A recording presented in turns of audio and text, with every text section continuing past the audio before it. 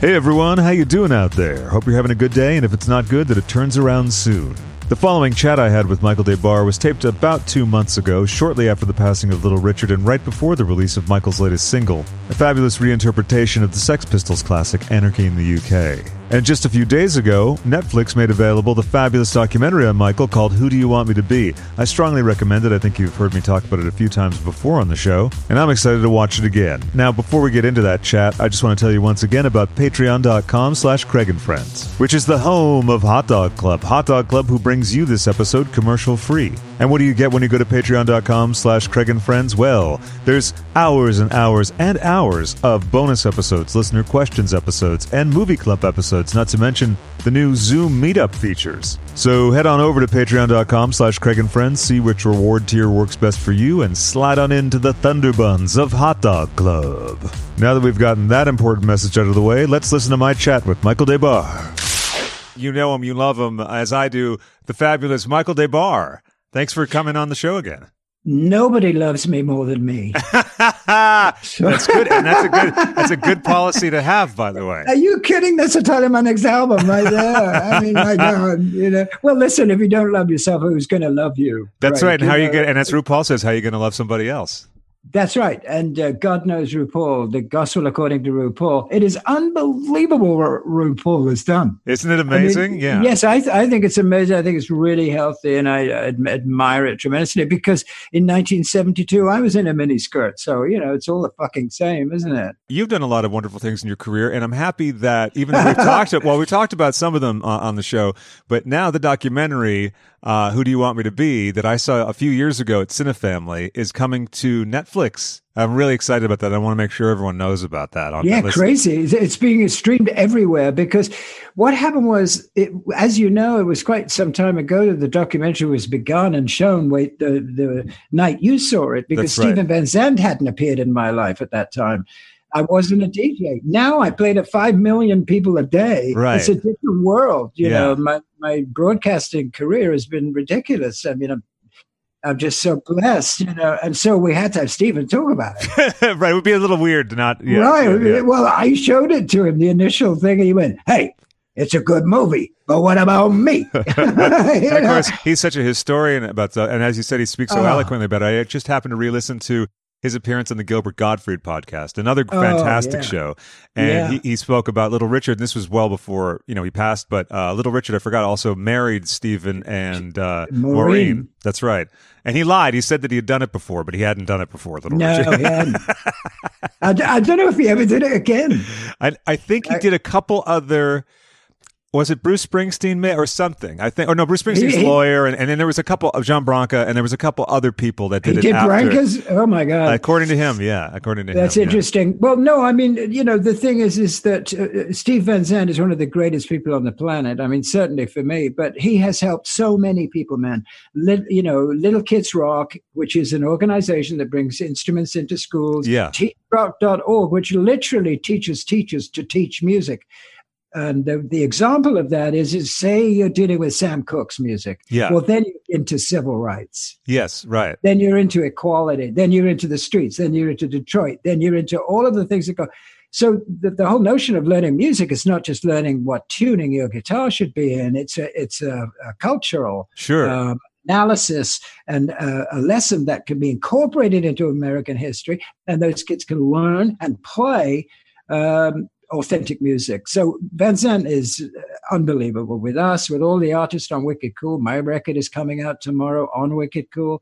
Wonderful version of Anarchy in the UK that he produced, right? It's an orchestral adaptation. Yeah, it's an orchestra. It's a ballad, essentially. Yeah. And Johnny was clearly extremely angry at the time, you know, and Jonesy, who to this day remains my dearest friend. Yeah. One of my dearest friends. Sure.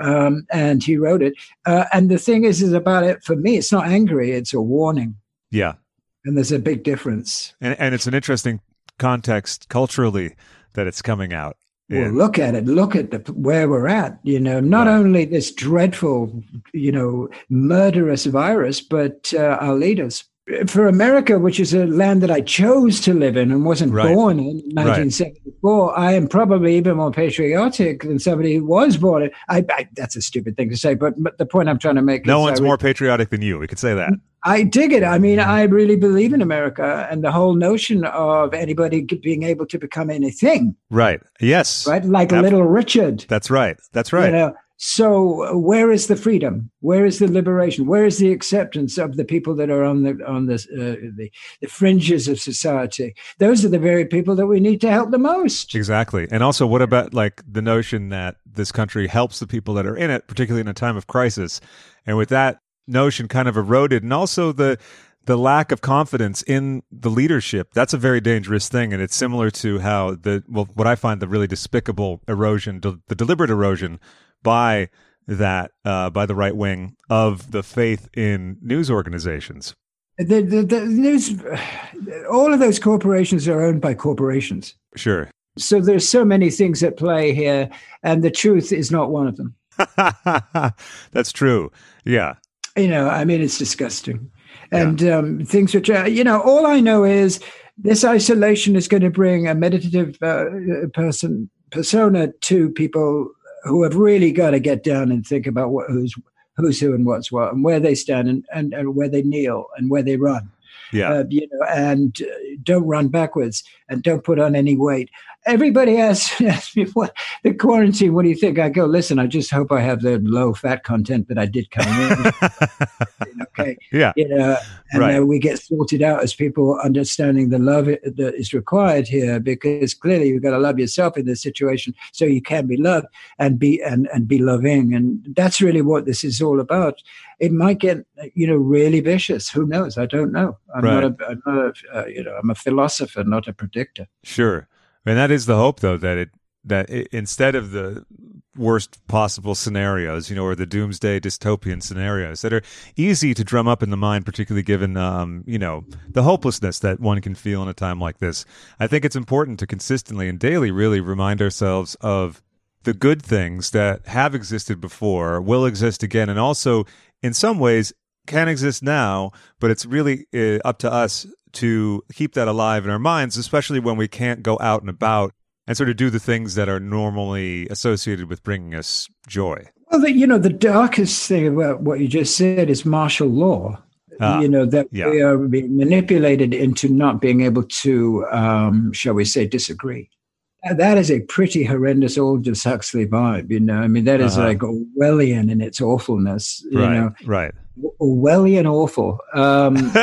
Sounds like a dessert. Yeah.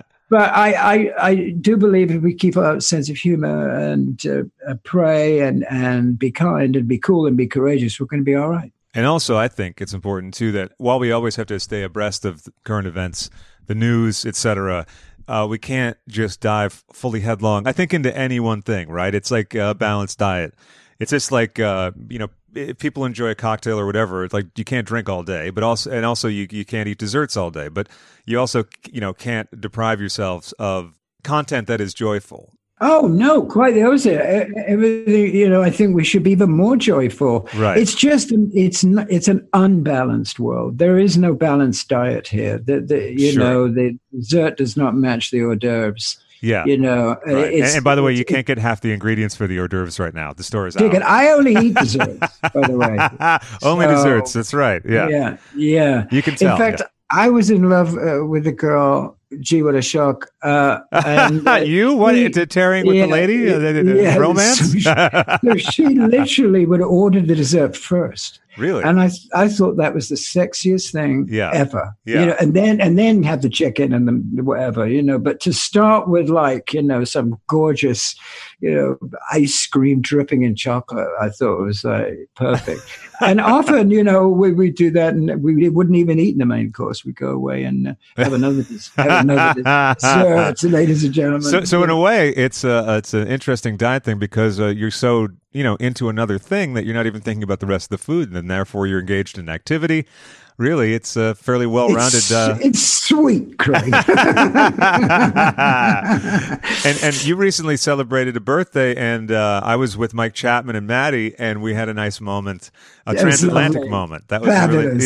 That was really fun. Yeah, 72, man. Congratulations. 72. Yeah. I arrived in America in 1972, and now I am 72, Yeah. which is the opposite of 27, which every other idiot died. Yeah, that's right. I don't say idiot, by the way. I mean, the poorly, desperately sad. Sure. vibe. Unfortunate souls, if you will. Well, the drug thing is just, it's just so all, you don't know what's going to happen. There you are, you love playing guitar, you love singing, you love it, and now you're big and famous and you have no idea who you are anymore. Because that young, innocent, enthusiastic man or woman has completely changed because people look at you in a completely different way. You can't handle it. The very persona that you are seen as, so you are estranged from. So that's fatal. Right. And that's why Brian went and topped himself, because the Stones had mutated into Mick and Keith writing the material, and Brian was sort of out on a limb, and Jimmy was sick to death of playing Purple Haze, and Janis, and it's just pain that creates that. The pain is the thing that you don't know who you are anymore. Right. It's a complete loss of who you are and what your place in the world is, because everybody wants to kiss your ass. And when you're up there, and if you slip and slide, then who you are? That's even worse. Sure. Yeah. And then you get big again, and it comes and it goes like a fucking nightmare, like day and night, but the night is longer than the day. How did you deal with the ups and Heroin. downs? Oh, that's right. That's right. Well, in that era, right? So up until 82, is it? No, 81, I got sober. Right Right. Before the power station stuff happened. It was like, I was in this band, Checker Pass. It was like really a drug band and lots of stuff going on. And I always say I got sober because of vanity in many ways. And I know that sounds sort of like a joke. Well, not really. I think it's an interesting angle, and I think it's a relatable one. You can latch onto that. You can think, oh, right, I don't want to look like, as you described, Iggy Pop's grandmother. I said that, right?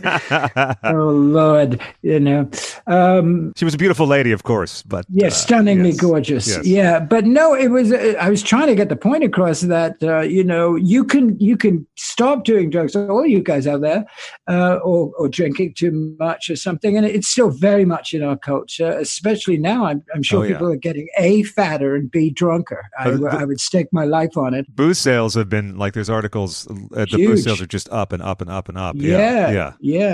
I'm changing my name to Johnny Walker. But it's a weird thing, man. But what happens is, you for whatever reason, you go, look, this enough already. But the building and the climb from knowing that that's uncool to becoming cool with it, that's hard. Okay. Because you're relearning who you are. It's a rebirth. It's a reincarnation, no question, because you've forgotten who the fuck you were in the first place. Sure. And also part of your life is really rooted in either obtaining stuff or having stuff, and it's part of the daily thing. It's kind of like, for anyone who's not involved in any of that stuff, I could just imagine removing your entire routine, essentially, right? It's like you would just part of your day. Routine. That's why if you're in a band in those days, in the late, for me, since the early 70s, that's what crippled Silverhead was, the same thing. And Detective, they were both drug bands, and Checkered Past. All of those three bands were just drug havens. And one lost, the primary focus was not on the music anymore. Oh, right. Yeah. Sorry for those. No, that's devices. okay. That's the buzzer of truth. And actually my AA sponsor. No, I'm kidding. But, I feel like you're talking about this stuff, Michael, and that's what that is. Yeah. But so I've succumbed to all of that, and it was so selfish, for these bands to collapse simply because I wanted to get high. But I always thought that I'd be okay when I first got in a band. And you know how we looked. We were drag, more or less. And very glamorous and very... It worked in London, didn't work in Mobile, Alabama, baby. Yeah, the glam thing is still a little not too, like, American, doesn't really totally embrace it, except for the drag culture, which is an interesting twist because... Glam rock, glay. We should write glay. Oh, which reminds me, I'd have to mention, and I'm going to talk with Mike about this on the show. I really was thrilled to bring Mike and Maddie to Mike Chapman and Maddie Patterson to DragCon UK. One of the greatest things was, like, Mike Chapman has seen it all. Produced The Sweet, all that, produced Blondie, has been everywhere and done everything. Yes, he he has. was stunned by DragCon, and I really took delight in that because he said, "I can't believe this. This is like, look at all the kids and everyone from 20,000 people all into drag and dressed up and everything." And it was a real great thing. to see that. Yeah, it was. Yeah, and normal humans that's right. don't get the opportunity to understand how important. You see, the thing is, the judgment factor is being, I think, negated by this isolation. I think that people will come out of this saying that's the least thing I should be thinking about. When you got a fucking dress on, you know, and an erection, right? Which is the title of my autobiography. That's right. A dress with an erection by Michael DeBar. You know, great slipcover on it. Yeah. Yeah, right. But it's an interesting thing. Toleration and understanding and non-judgmentalism is what's required, and I think that this will nurture that particular philosophy. Because there is the idea, again, going back to the idea that you can slip into the despairing dystopian idea of that things are going to swing to the right harder. But I feel that there is a movement towards more tolerance and everything that can't be scuppered just by a couple of 100 paid people who are, parading around with guns to put on a show, essentially, to like give the impression that everyone in the country is. I don't think that that's where we're at. I think that we're still going to be where we're at, and it's going to get better. I agree. I don't think the blue meanies are there for long, or should I say the orange meanies? Right. My belief and my feeling, again, people have been despairing and saying, well, he's going to get in again. I don't think so. Oh, nobody knows. Nobody knows, but sure. We live right here, right now, and you can't predict these things. You can pray for. Yeah, but also, like you said and said before, and you can't live in the future, and you can't live in the past. You can take the past and have it inform your present. And obviously, we want to make plans and everything, but you have to be focused on right now. And even when that means, even when that means going through, say, the grief of feeling like everything has gone away. Weirdly, at this point, 60 days into the actual lockdown or something like that, I've sort of gotten over a certain amount of the sort of dread or anxiety or something. And not that it's great, not that I'm like, hey, everything's perfect. What was I thinking? But it's like, okay, we're in this now until we're not. But it's interesting, the stages of grief, and I know that you must have dealt with a lot of things like that throughout your life, but yet still have a very, I guess, invigorating and inspiring outlook, even in the way that you talk. You can hear it in your voice. Acceptance is the key. Yeah. To all of what you just said. Yeah. Yeah. You're either going to accept what is or you're not. So, bingo. Exactly. And it's a very beautiful thing. Forgiveness and acceptance is everything. You see, compassion is more powerful than power. And power, you know what I'm talking about. Yeah. People who get bots to get them into the White House. Bullies. Well, technology. Yeah. Has created this as much as anything. And of course, it put a hammer in the works because now we're hit with a virus, which is not human. You can't sort of like buy your way out of it or do some kind of hack program. Well, for me, the lies about it have been the most revealing about who's lying, because 6 weeks ago on television, something is said and 6 days later, it's proved to be completely fantasy and made up, and it's called lying. Yeah. And then denied. The lie then denied is the thing. Or, for instance, the most obscene example to me was the whole injecting disinfectant comment. Then when it's shown to be maybe not that well received by everyone, I was being sarcastic, which I don't know which is more insulting. Which one of those is more insulting? I think in terms of Alec Baldwin, I don't think there's a distinction between the mockery and the reality. Right. The reality of this guy is comedic and deathly. And Baldwin's sort of brilliant impersonation of him is him. It is.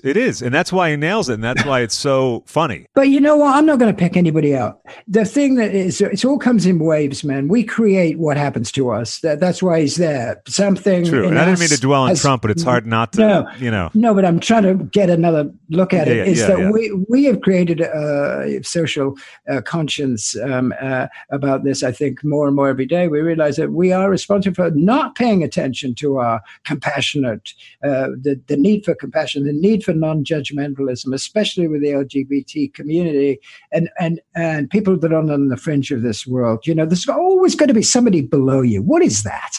Right. What the fuck does that mean? Yeah. You know, I mean, I always say to my audience anyway, you know, we're all the same. We share the same secrets. That's right. It's not as if, you know, this one is, you know, Elvis was this and you're a schmuck, you know, delivering the mail. I mean, that's disgusting. And it's that division that's created this guy.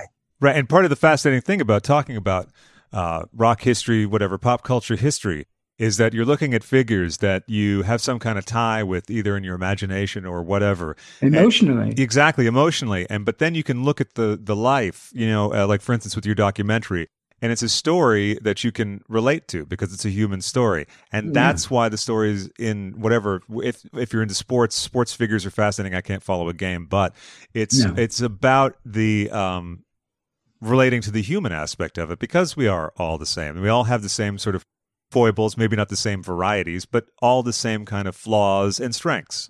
I think the thing about ups and downs is very important to get across, because I've learned more from the downs than I have from the ups. And I'm not talking about Quaaludes right now. From what I've heard, those were very informative it's the most extraordinary drug.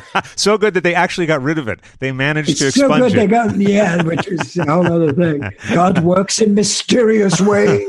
But to that point, you know, I do like to talk about that on my show anyway, but particularly during this time. The downs, the bad times. Lessons. And we can all think back to either losing a loved one or some kind of career issue or something. Now, obviously, this era is more severe in a more global way than anything that you could say had happened before. But that also means that there will be things that we can sort of fashion out of this time that will be helpful, or lessons, etc., to grief or to professional sorrows, anything. Yeah, I think that being alone with, shall we just take a look at the idea of a relationship in solitary confinement. Oh, yeah. If we get out of this, if we can transcend this, everything's cool. Yeah, right. You are with your family. Yeah. Now, families don't have exactly the great reputation of getting along. Right. Because everybody knows everybody's foibles, which I love. I think is a band name. The Foibles, yeah. They're great. Without question. And just in velvet and frilly shirts. That's right. They're very grand, the Foibles. Craig and the Foibles. Coming soon to your radio. Oh, coming soon, literally, yeah. Yeah, that's the album name, actually, yeah. Coming soon is good. No, it isn't. But I would say that the solitary confinement as a family, wow, that's tough. That's a great idea for a one-act play or something, you know, how somebody got through it. Yeah. The facts are that you are going to be so overwhelmed by the negative aspects of that person, those children, that wife, that husband, and the positive side of them. Yeah. You know, it brings out the greatness in you. Right. It really does, because there is no choice. There isn't. There is no choice in this. We have to behave in a way that is, it's going to be. We're going to be able to exist in a calm and loving vibe. And if we don't learn from it, we are fucked. Acceptance and tolerance, and also realizing that, like, you know, don't sweat the small stuff. There's going to be so much small stuff in comparison after this. That's right. That's exactly right. That's exactly right. That's a perfect description of what the wonderful outcome of all of this would be. Right. And I pray for that, you know.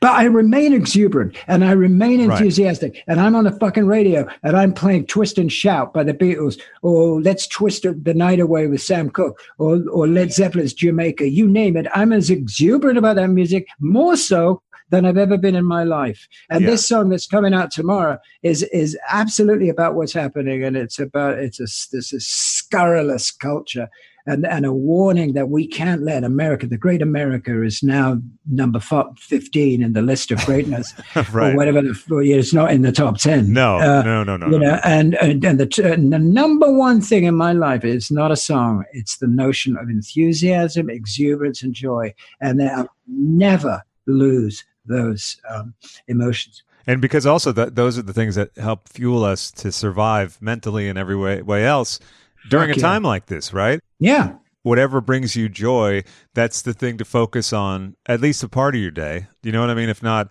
all of it, whatever your day looks like. Like, have a dance party by yourself if you're by yourself in the house, or whatever. Like, just dress up if you want to sit by yourself in the house. Whatever it is. Apparently, masturbation is really big in the culture. Yeah, I think that helps the exuberance. Yeah. Yeah, that's the title of my next album. We're very excited. Yeah, do it yourself, classic DIY on a whole other level. Concept album, which is nice. It's a musical. Oh, it's wonderful. That's right. I forgot you were doing the musical. Yeah, on that. The opening song is coming soon. That's right. I won't use the title on my Foibles album then, because I don't want to clash. No, we got a whole record company here today. And of course, your record again is on Wicked Cool Records, and it's and it's on a nice colored vinyl, right?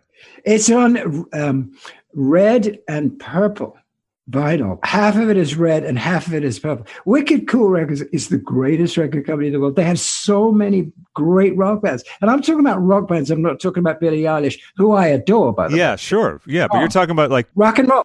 Yeah, rock and roll. Like Little Richard, to get back to Little Richard, but with guitars. The Little Richard never had a hit after 1958. I know, which is stunning. Even Great Gosh Almighty, which is in Down in Beverly Hills, it kind of went to like number 42 or something like that. Yeah, it was not a big hit. No, it wasn't. Now, he was a big hit. Oh, he massive, was a big hit culturally. That's what put him on next to Charles Nelson Riley, which a lot of people would think, well, it's a different world, but it isn't. No, it's the same. Yeah, he really brought a sort of a flamboyance to American television, and joy as a guest. Yeah, yes. He was one of the greatest talk show guests.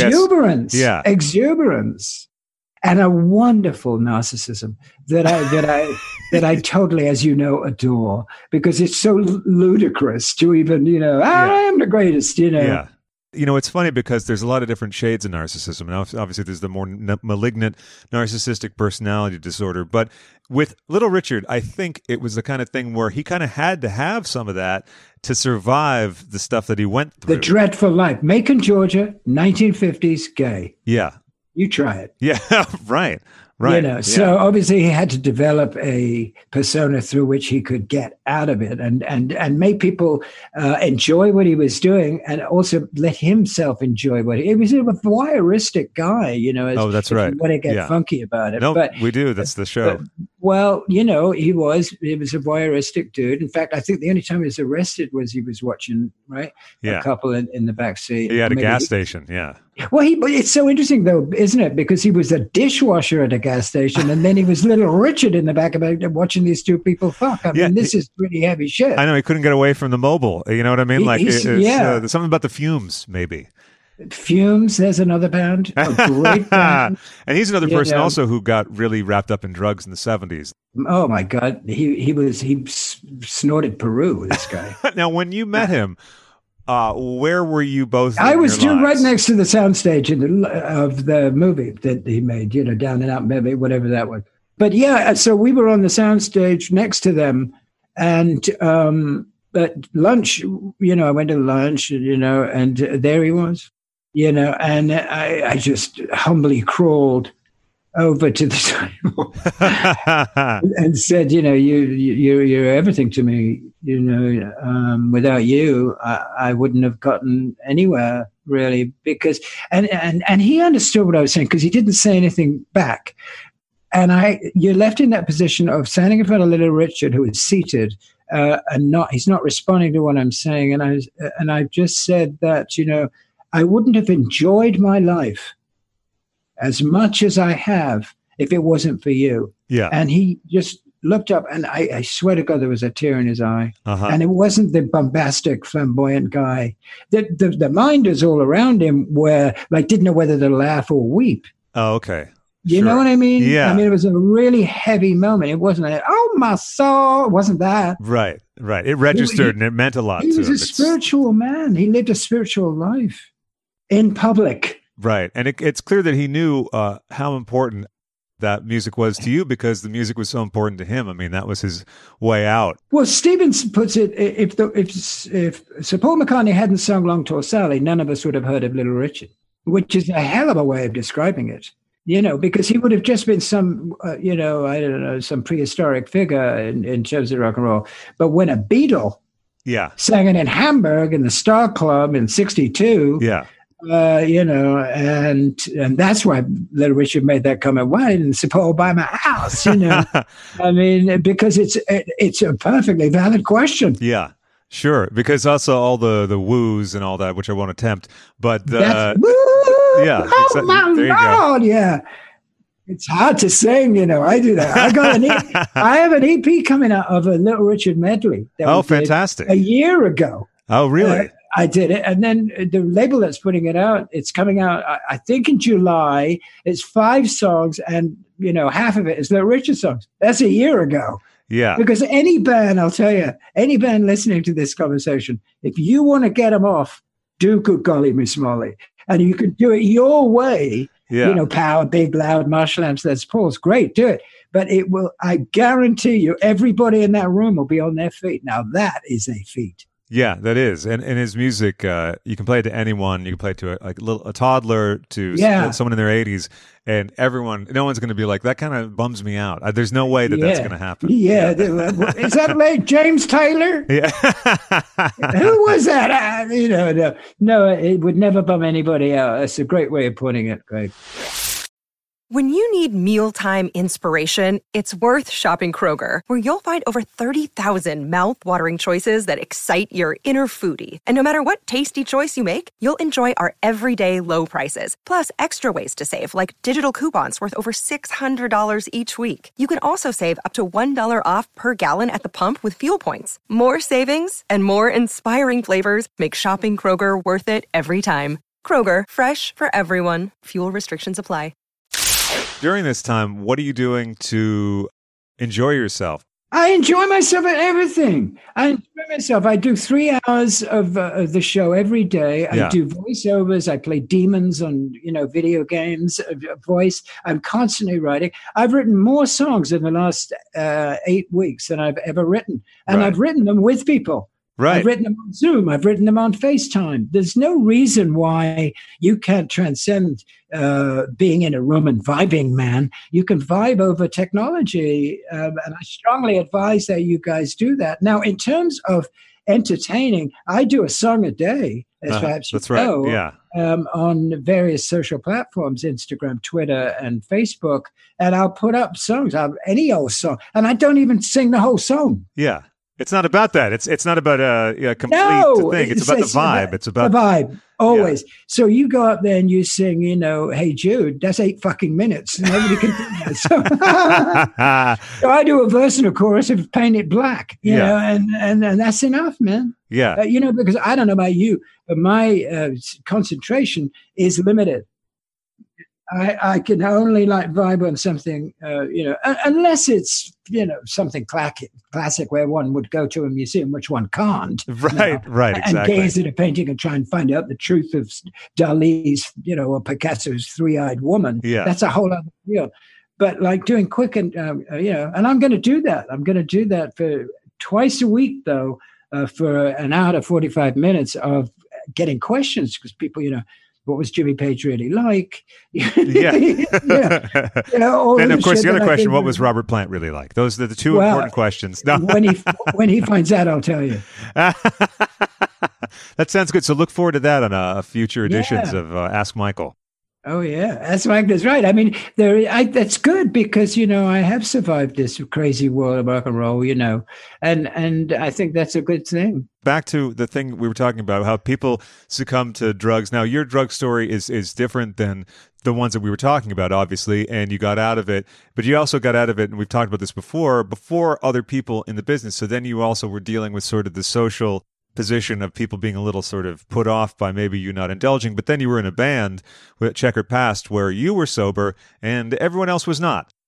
They didn't want to know about the 12 steps, Craig. This was not what the intention there at all. Yeah. So I was a leper. I was a pariah. I was a complete cast aside. Yeah. Because when you think of rock and roll and you're young, you think about, the music, the drugs, and the girls or the boys, whatever. Sure. And that's it. And when you take one out of that holy triptych, Father, Son, and rock and roll, yeah, Holy Ghost, you're fucking with a formula that's been there decades. Sure. So I just could give a shit. I'll tell you why. Because there's me, they're coked up.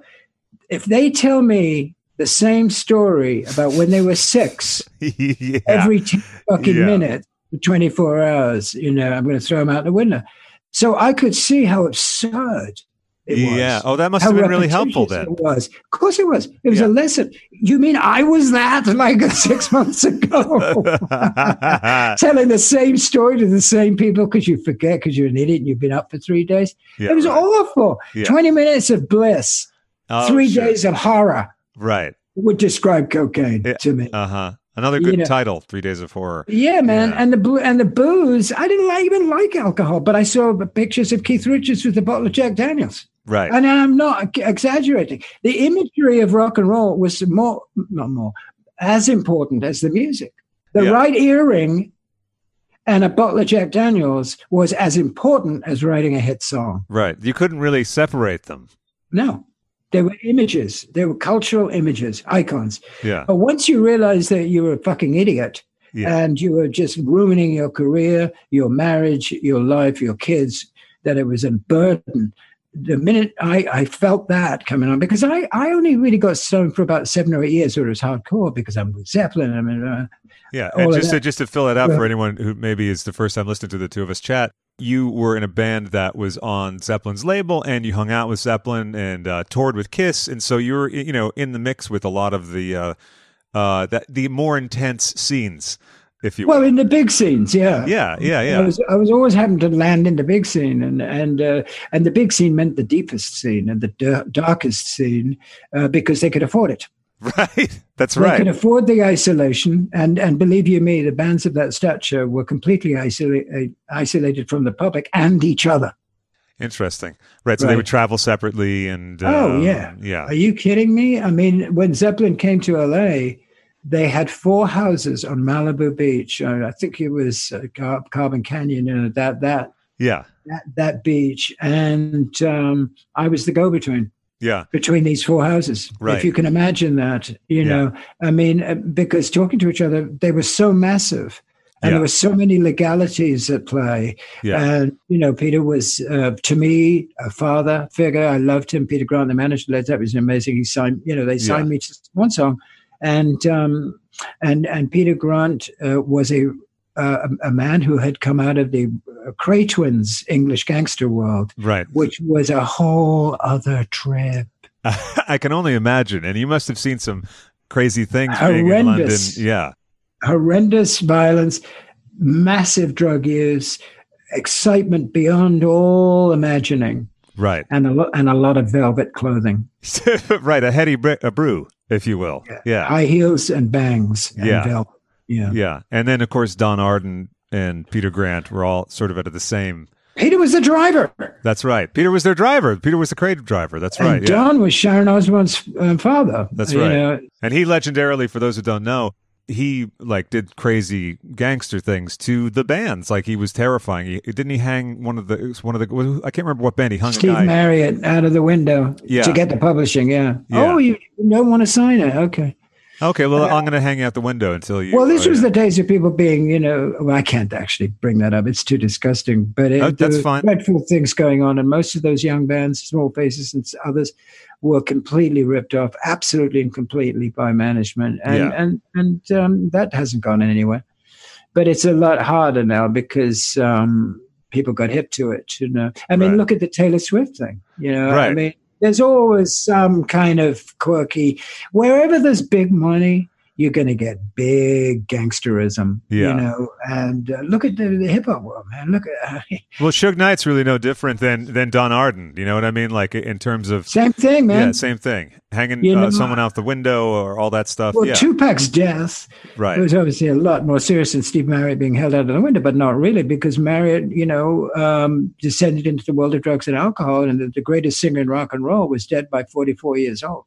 Ronnie Lane from the Faces then could developed MS or had MS, and then he was destitute essentially from the medical treatments, and then there had to be benefit concerts and they did them. They did do them, Rod, and Pete Townsend and Ronnie Lane was one of the most beloved characters, because he was always so supportive and a great songwriter. He wasn't an iconic flowing frontman, he was a solid bass player, singer songwriter who actually, when the Small Faces went down, he took a gypsy encampment, wagons around the country playing in fucking fields. Oh, wow. No, I didn't know that. Yeah, old British music, beautiful folk. Because he was sort of like that Cockney, like that British sort of Cockney chappy stuff. And there's some beautiful songs he wrote that say just that, And, well, of course, people know the song Ooh La La, which would be a great example of him. He sang that one as well. And Rod did too. And I think Rod did to raise the money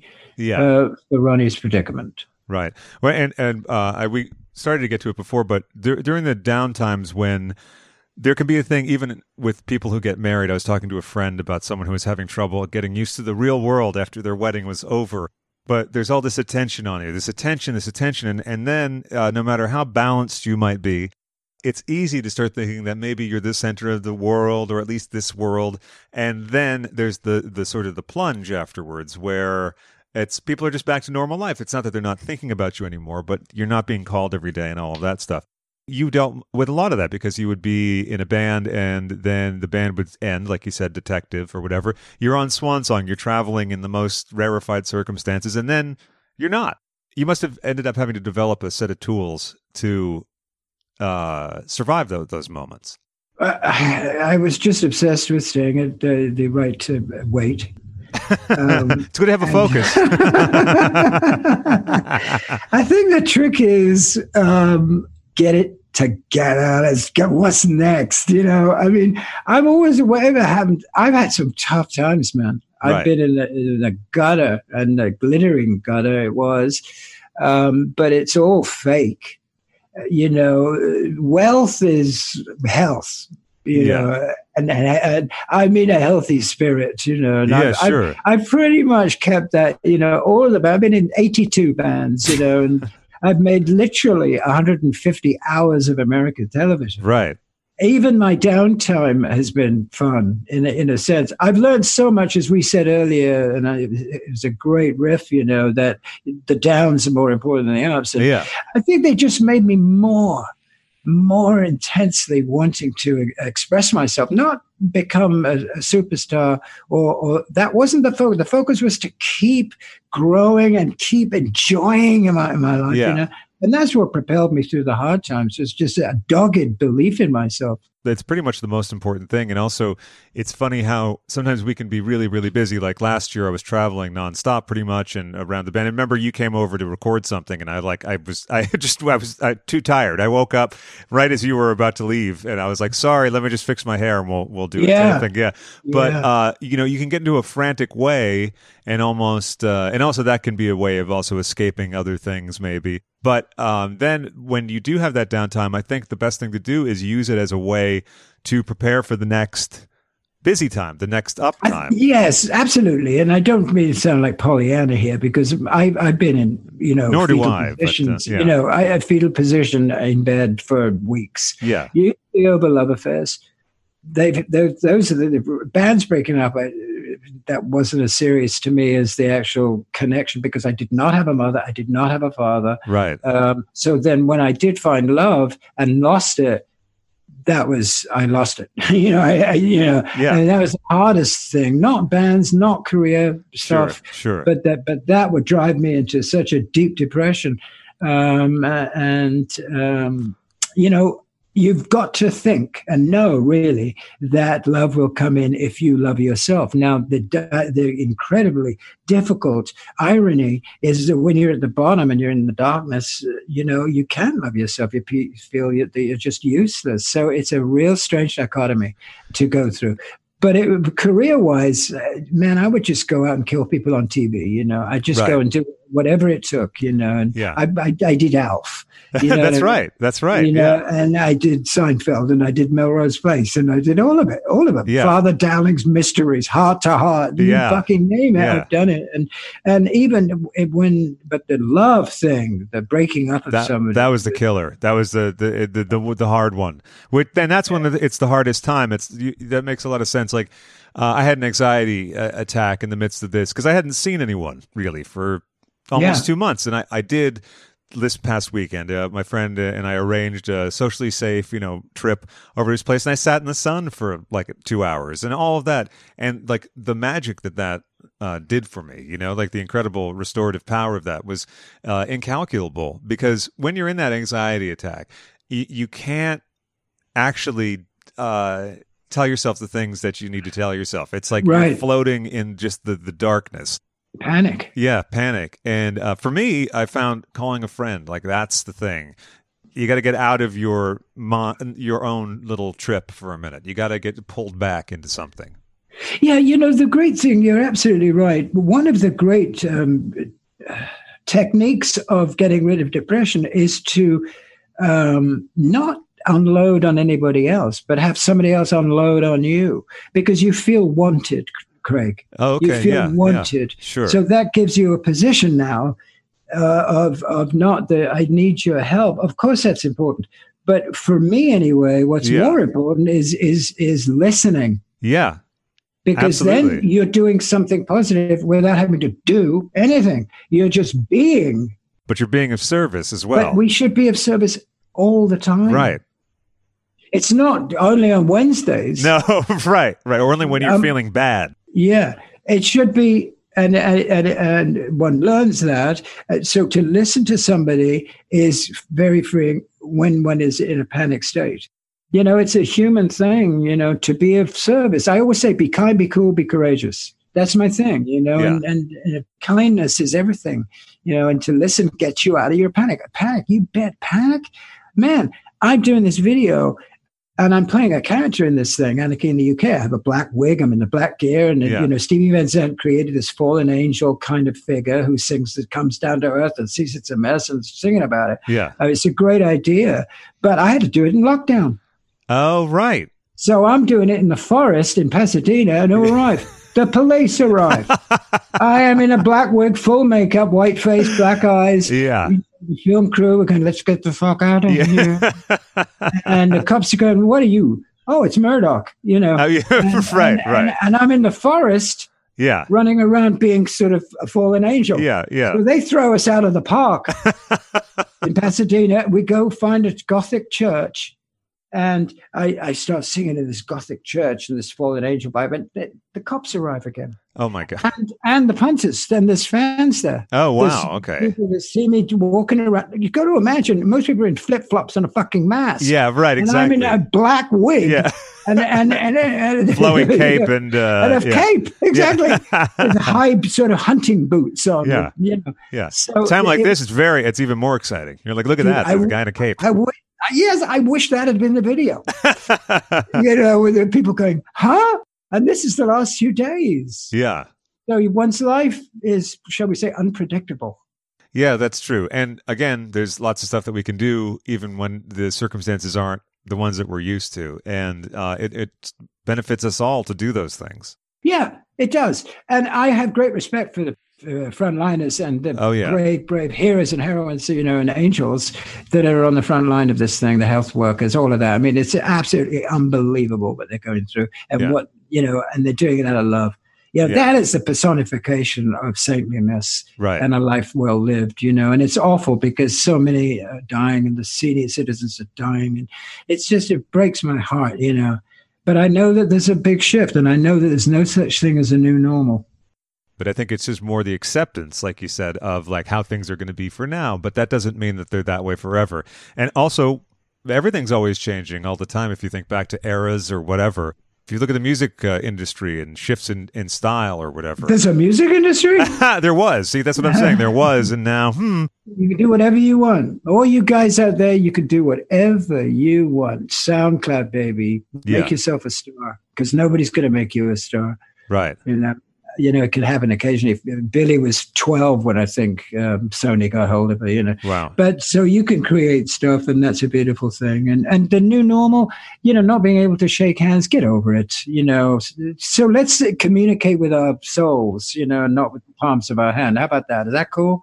No more, high fives. It goes higher than high fives. Well, listen, I think that's a beautiful note to end on. And also, I've been once again enjoying chatting with you via this communication style. And one day, fabulous. And one day we'll be able to again be in the same room. You're the greatest. You are. And Whimsically Volatile is the coolest podcast ever. I love you guys. I love your audience. And it's always just a delight to talk with somebody who knows what time it is. That's beautiful, Michael. And I have to say the same for you. I love you, and I love all your work, and your radio show is wonderful. And it's wonderful that you're on every day, you know what I mean? And every day. Because your voice is one that I think everyone can get a lot of love and helpfulness from, And rock. And rock, of course, but that's part of love. That's in the love. That's in the it love. It is. The love rock. Yeah. And joy and exuberance, like you said. You know what I mean? Yes, of course. So God bless everybody out there, and we'll meet again. Don't know where, don't know when. But it'll probably be on Zoom.